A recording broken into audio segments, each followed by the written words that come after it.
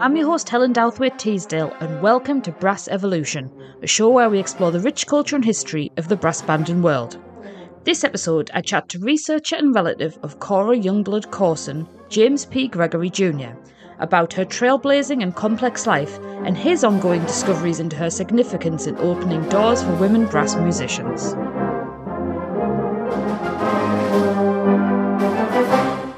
Well, welcome, James, to the podcast. It's so nice to have you on. James, tell us where you're coming from today and a little bit about yourself. Well, at the moment, I am in Baton Rouge, Louisiana, but I just accepted a position, I guess, last year in June to be the director of the LSU Military Museum. So I'm at Louisiana State University, but I'm from Oklahoma. It's where I grew up, spent my whole life. And I've always been interested in history and as a historian. And as I've been working, I'm currently a PhD candidate. And my dissertation, of course, is on my great aunt, Cora Youngblood Corson. So I've recently been diving into musical history. Are you a musician yourself, James? I did band in middle school and high school. I played the trombone and euphonium. I have my great-great-grandmother's trombone mouthpiece. She was in Cora's band. So this is her mouthpiece to her trombone when she was performing with Cora. Wow. Should that not be in a museum, do we think, or something? Definitely should. I know her trombone still exists. A cousin in Florida has it. So the trombone does still exist, but I've got a mouthpiece. So we need to try and connect the two, right? We need that mouthpiece in... Well, because she used, her daughter then used it in school, and then her granddaughter used it. So they've held on to it. I've been trying to get it, but yeah. These things happen. It's great that we've got both. James, obviously you're related to Cora. How did you come about starting your research into her? Well, admittedly, my research is military history, and that's my specialty. When I went to the University of Oklahoma for my PhD, they had to have me, pick a field. So I chose Native American history, and I was writing on Native Americans in World War One. And so that was it. I had no idea about Cora growing up. I'd never heard of her. And so it was probably 4 years ago or so. I was just looking for family history one day.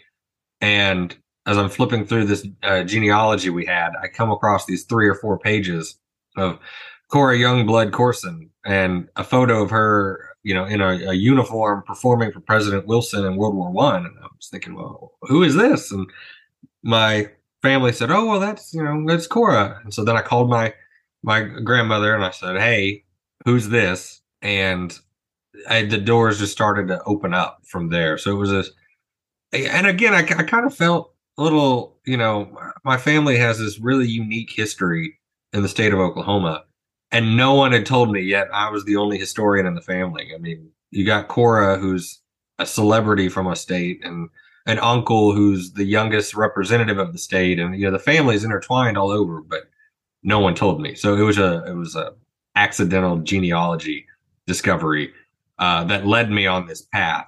Sometimes it's just purely by accident that we come across these things, and then it just leads us delving down a black hole of research. But it's so surprising that nobody in the family sort of mentioned it, right? No one said a word. And like I said, I was in band, and I knew my parents had been in band. It's on my dad's side. So it's like I played trombone, and I was fairly good at it. My dad played trumpet. I think my grandmother played music. My great-grandmother, who I knew until she passed away when I was like 10, I knew she was a singer and she played instruments.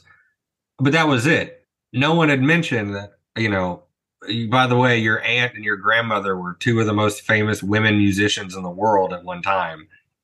So I just knew we were apparently a musical family, not that there was such a rich history behind it. It seems Cora is very enterprising from a very young age. Can you give us sort of the origin story of Cora? Where did this all start for her? Sure. Well, and I can take this to point out there are a few things out there that if they're not written by me, don't trust them. And I think it's part of it's not the author's fault. It's really the newspapers and Cora's fault, because as her career just kind of spiraled. And so there's so many stories of her age and, things like that. So the short of it is Cora was born in Republic, Missouri. And that's where her father, my great-great-grandfather, or great, whatever it is. I'm just going to say grandfather, but it's like four generations back. He owned a business there, and in 1901, which I think puts Cora at 14. So there's some accounts that say she grew up in Oklahoma. She didn't. She was 14 when she moved to Oklahoma in 1901. But about 1902, 1903, she decided to get into music. Now, prior to this, I couldn't find any evidence of her getting into music. I know her grandfather taught music in town. He was a Civil War veteran, and so he taught music to the locals in Republic. So it must be from him. But Cora originally was going to school to be a milliner, to make women's hats. So she moves to Anadarko, Oklahoma, about the age of 14, and then within a year or two, she decides she wants to start a band, and so she starts the first band in Anadarko, the Anadarko Women's Cornet Band.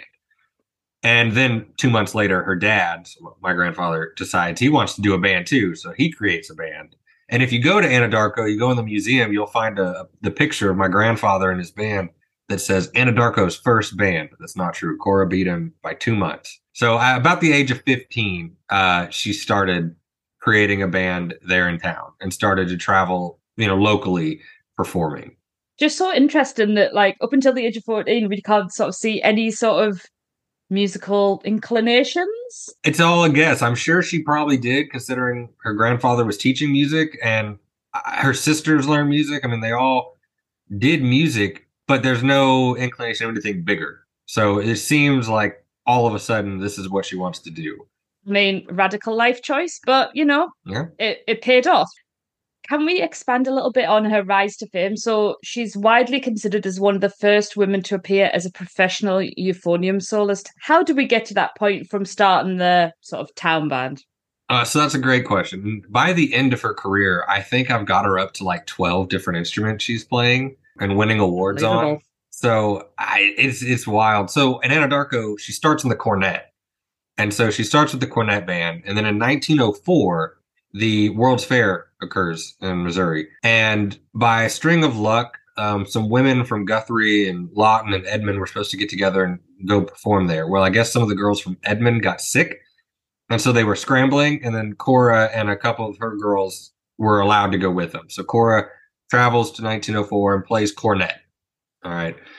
And then she comes home, and the story is, I can't prove it, and I hate to write things I can't prove, but the story really is that perhaps she got the attention or something with Helen Mae Butler and her band, because they were performing there too.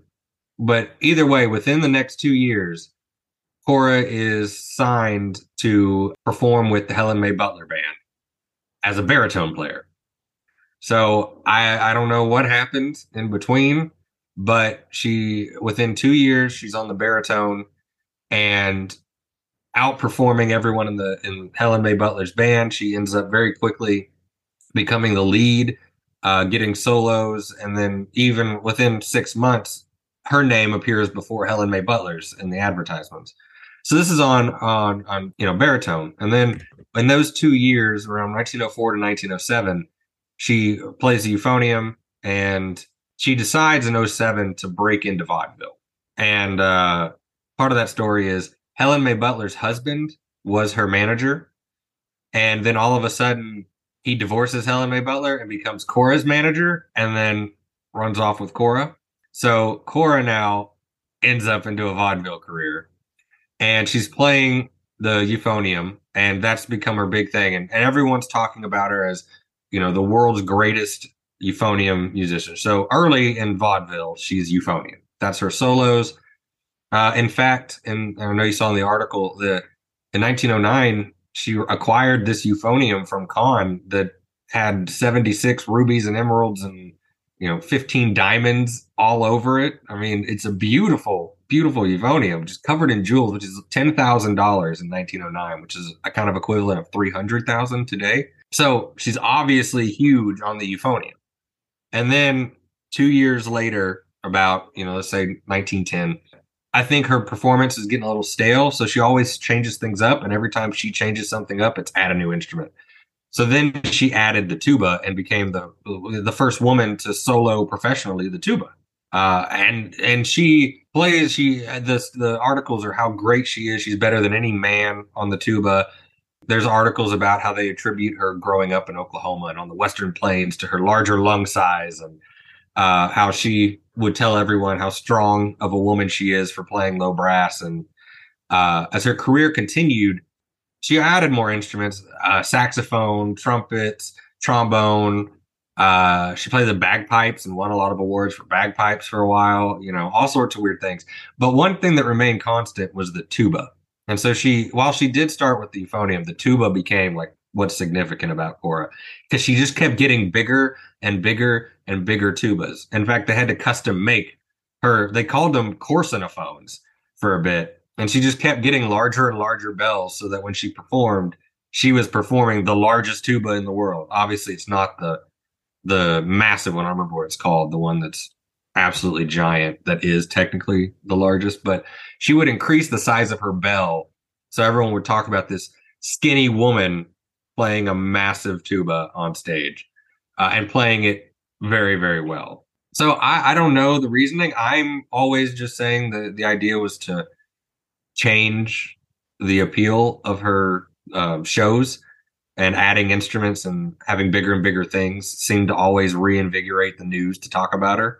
But she just obviously was naturally gifted and could take up any instrument very easily. Yeah, I was going to say she must have had some incredible chops to go from cornet to like the biggest tuba in the world in And brackets. she also sang. That was the other thing too. She was an alto, so she sang in her performances. So she was not only doing the music, she was also doing solos by singing.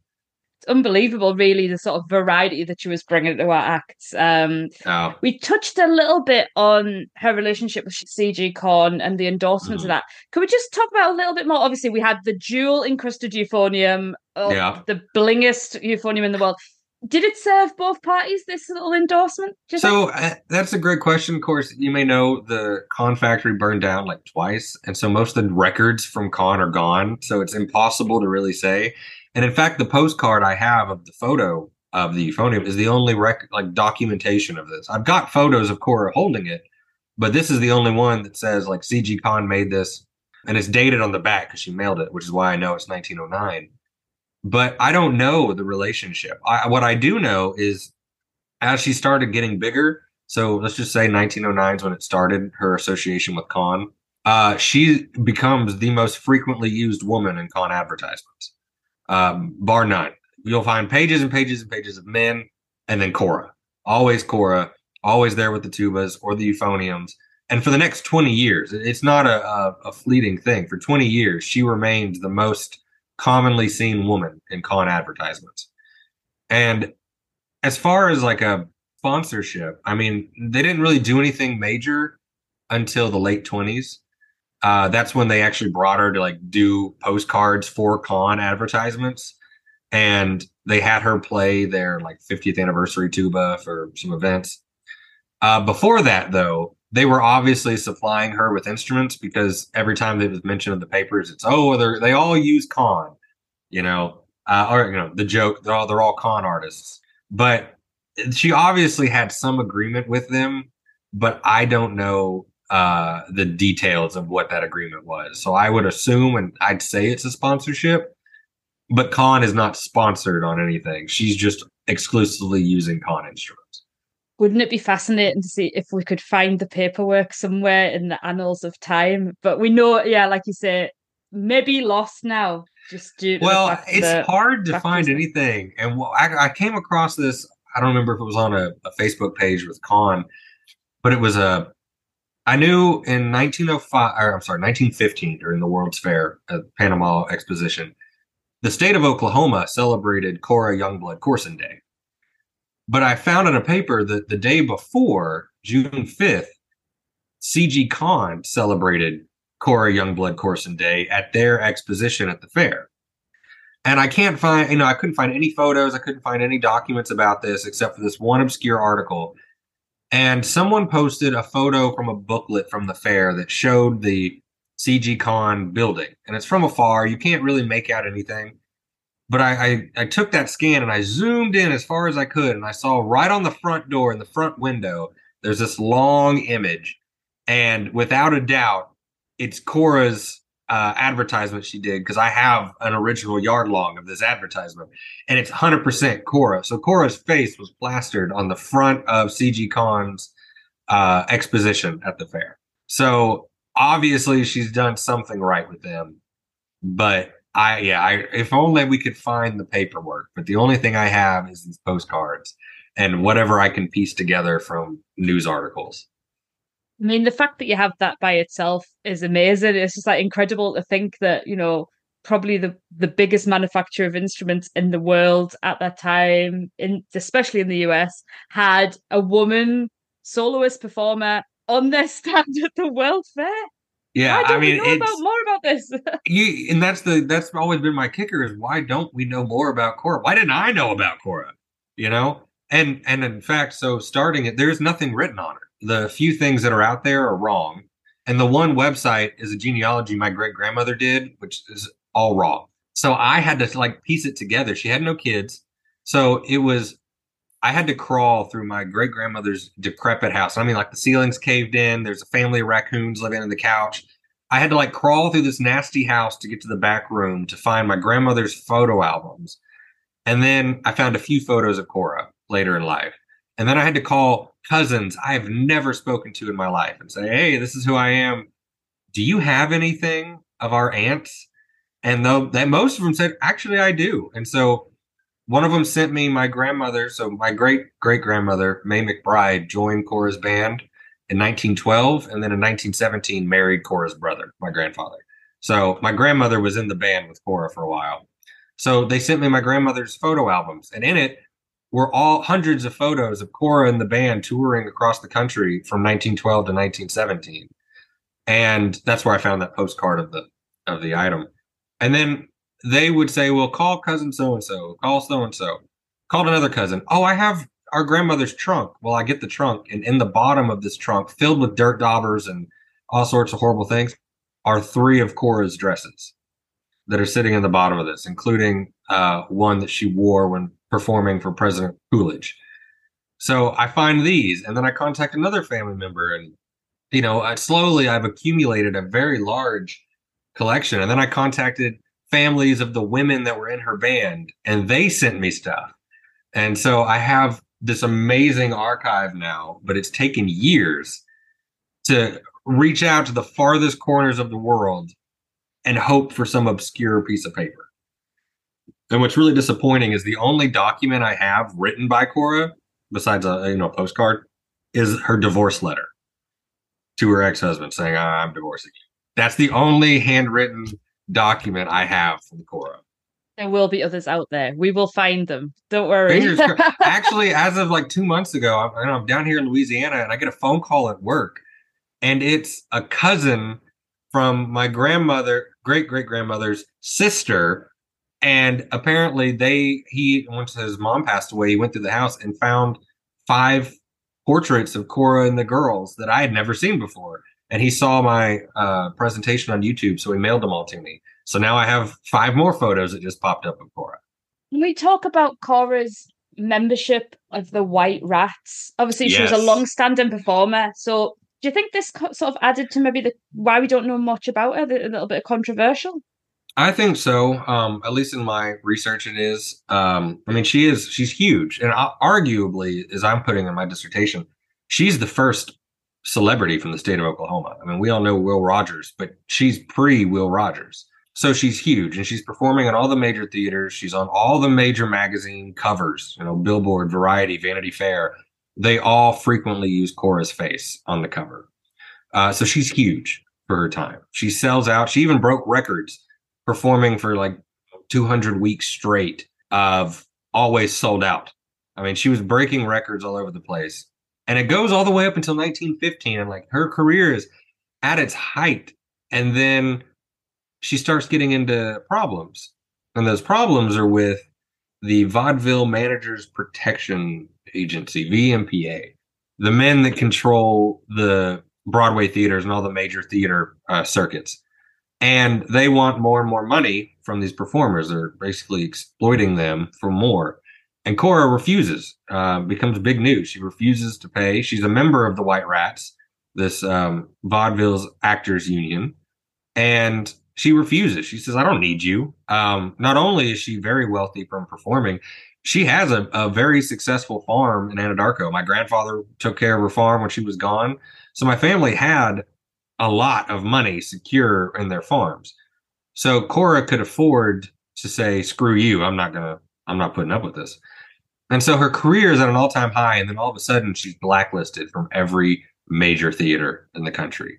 And she takes on these guys. She puts it in the newspaper. If they want to fight, then they will have it. And she says, I'm going to prove I don't need, some big theaters. And she comes to Oklahoma and performs at like every theater she can find in the state just to prove that she can still, make some money. But that blacklist ends up evolving into Cora starting a strike in Oklahoma City, or at least helping a strike in Oklahoma City, and gets the White Rats involved. And then she starts a strike in Tulsa and gets the White Rats involved. And then she starts some lawsuits with the vaudeville managers in Oklahoma City and Tulsa because they refuse to allow these people to perform. And it's this agitation that sees Cora constantly blacklisted from everything. So she loses everything. She loses all the major theaters. She loses all the major engagements. 1916 sees her performing at circuses, and then, like I said, all over Oklahoma. And then, of course, 1917, World War I breaks out and puts a pause to all of the striking and whatnot. She even got arrested. That was something I found so fascinating. Was my grandmother had never mentioned the fact that she'd been arrested, and my great aunt is still alive. She's like 98. And she knew Cora as a little girl. So she's the only person I know that's still alive that knew Cora. But she had no idea. Cora and all of her girls got arrested multiple times striking in Chicago. And this interview with Cora, they'd get arrested, they'd go to the jail, and they'd, oh, I'm so sorry. And the judge say, well, don't do it again. And then as soon as they got let out, they go back and strike again. And so for the whole month, they kept getting arrested almost daily, to the point where she said all the cops knew their names. And in fact, the cops started bringing them instruments in the jail so they could play for them. And then at the end of the month, a lot of the cops showed up to their performance in the theater.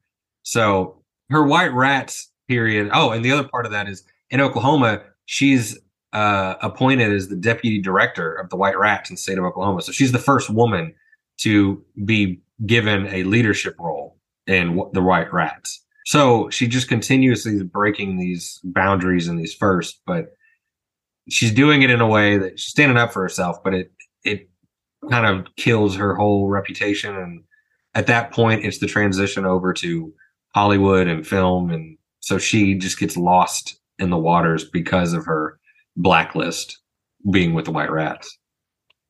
It just like conjures like such good images of like, you can just imagine like this group of girls in like a jail cell, like playing cornets, trombones, and the prisoners like, yay, more. I mean, unbelievable if you think about it.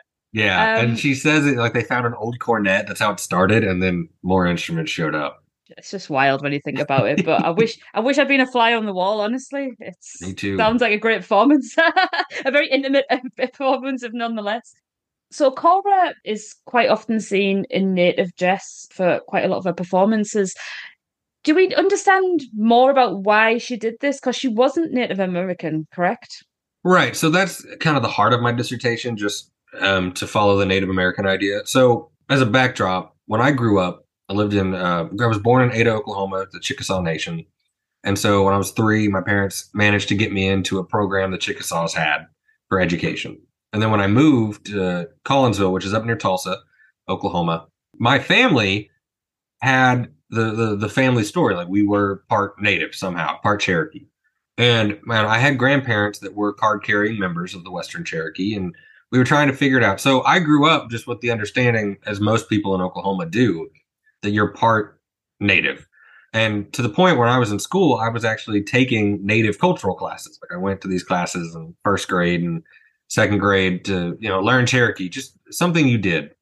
And so my whole life, it was like, okay, whatever, we're part Native, but we can't prove it. So whatever, we're not card-carrying members.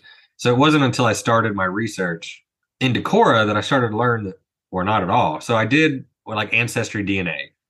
and it came back 100% white. I mean, it's 100% Northern European. It's British, Irish, Germanic, Scandinavian, 100% white. I told my family, and they're like, "No, there's no way. Your grandmother, which is my great grandmother, her last name was Youngblood, and she got Indian checks till the day she died. She would grew up on an Indian reservation." I was like, "Yeah, I get that, but the DNA says no." So no one believed me. So then I started doing the Cora research, and that's when I realized it's these family stories that get morphed. And so, yes, my grandmother, her last name was Youngblood. Youngblood's a Germanic name. Yes, she grew up on a reservation. She lived in Anadarko. Yes, she got checks. They're mineral rights checks because of the land my family owned. The land they owned because they bought the first homestead in 1901 when it opened to white settlement. So all of these things went back. So to Cora, I'm trying to deal with that issue. If she, like me and the rest of the family, believes she was native, then part of the argument is, for all intents and purposes, she's native. You can't prove it at the time. And she lives in Anadarko. She does end up marrying a Native American man, Charles Corson. And so, for all intents and purposes, she might have fully believed she was native. But she did start in vaudeville doing performances in native garb, which was the big thing at the time. That's the vanishing race. That's the way popular culture is going. That's how native performers are performing. So she does that for a while. And then it evolves later in her career in the 20s where she's performing songs in the Caddo language with other performers. And she's in New York doing dances with other native performers. And then she's in the Indian reservation band as Princess Youngblood in full native garb, performing at the inaugurations of Hoover and Roosevelt as part of a Native American band, kind of highlighting Native culture. So it is one of those weird, iffy things, which is the whole point of my dissertation, is that in some of these cases, it's not a white person pretending to be a Native. It's something different, which is kind of like Oklahoma. It's something weirdly in the middle. And so she does perform in native garb, but it's not up to me or us to say what she thought or believed because we don't know. And at the end of the day, the stuff she did was actually, as a whole, more advancing towards Native Americans at the time than harmful. So it's one of these really gray areas. I'm trying to figure out how do you just discuss that without pissing everybody off. Totally understand. I mean, we can't, there's no way we could possibly know what her intentions with that unless we had sort of letters or documents. But again, it's a grey area, like you say, and we have to bring the topic up to discuss it and learn from it. And that's the reason that I've asked that question today. What do you think is Cora's lasting legacy? Honestly, I think her lasting legacy is yet to be seen. I know she inspired a lot of women performers. I mean, even when she was the Anadarko band, she inspired Lawton to start a women's band. So you see these articles talk about other towns being inspired to create bands because they saw Cora perform. And then as she traveled the country, she always had women in her band. It was an all women band. So she's bringing other women musicians to the stage and traveling the world and really pushing the envelope early on what a woman should be able to do. At a time that no woman should be playing the tuba. That's not a dainty instrument. And Cora says, "Screw you! I'm playing the tuba. I'm going to beat all of you at it."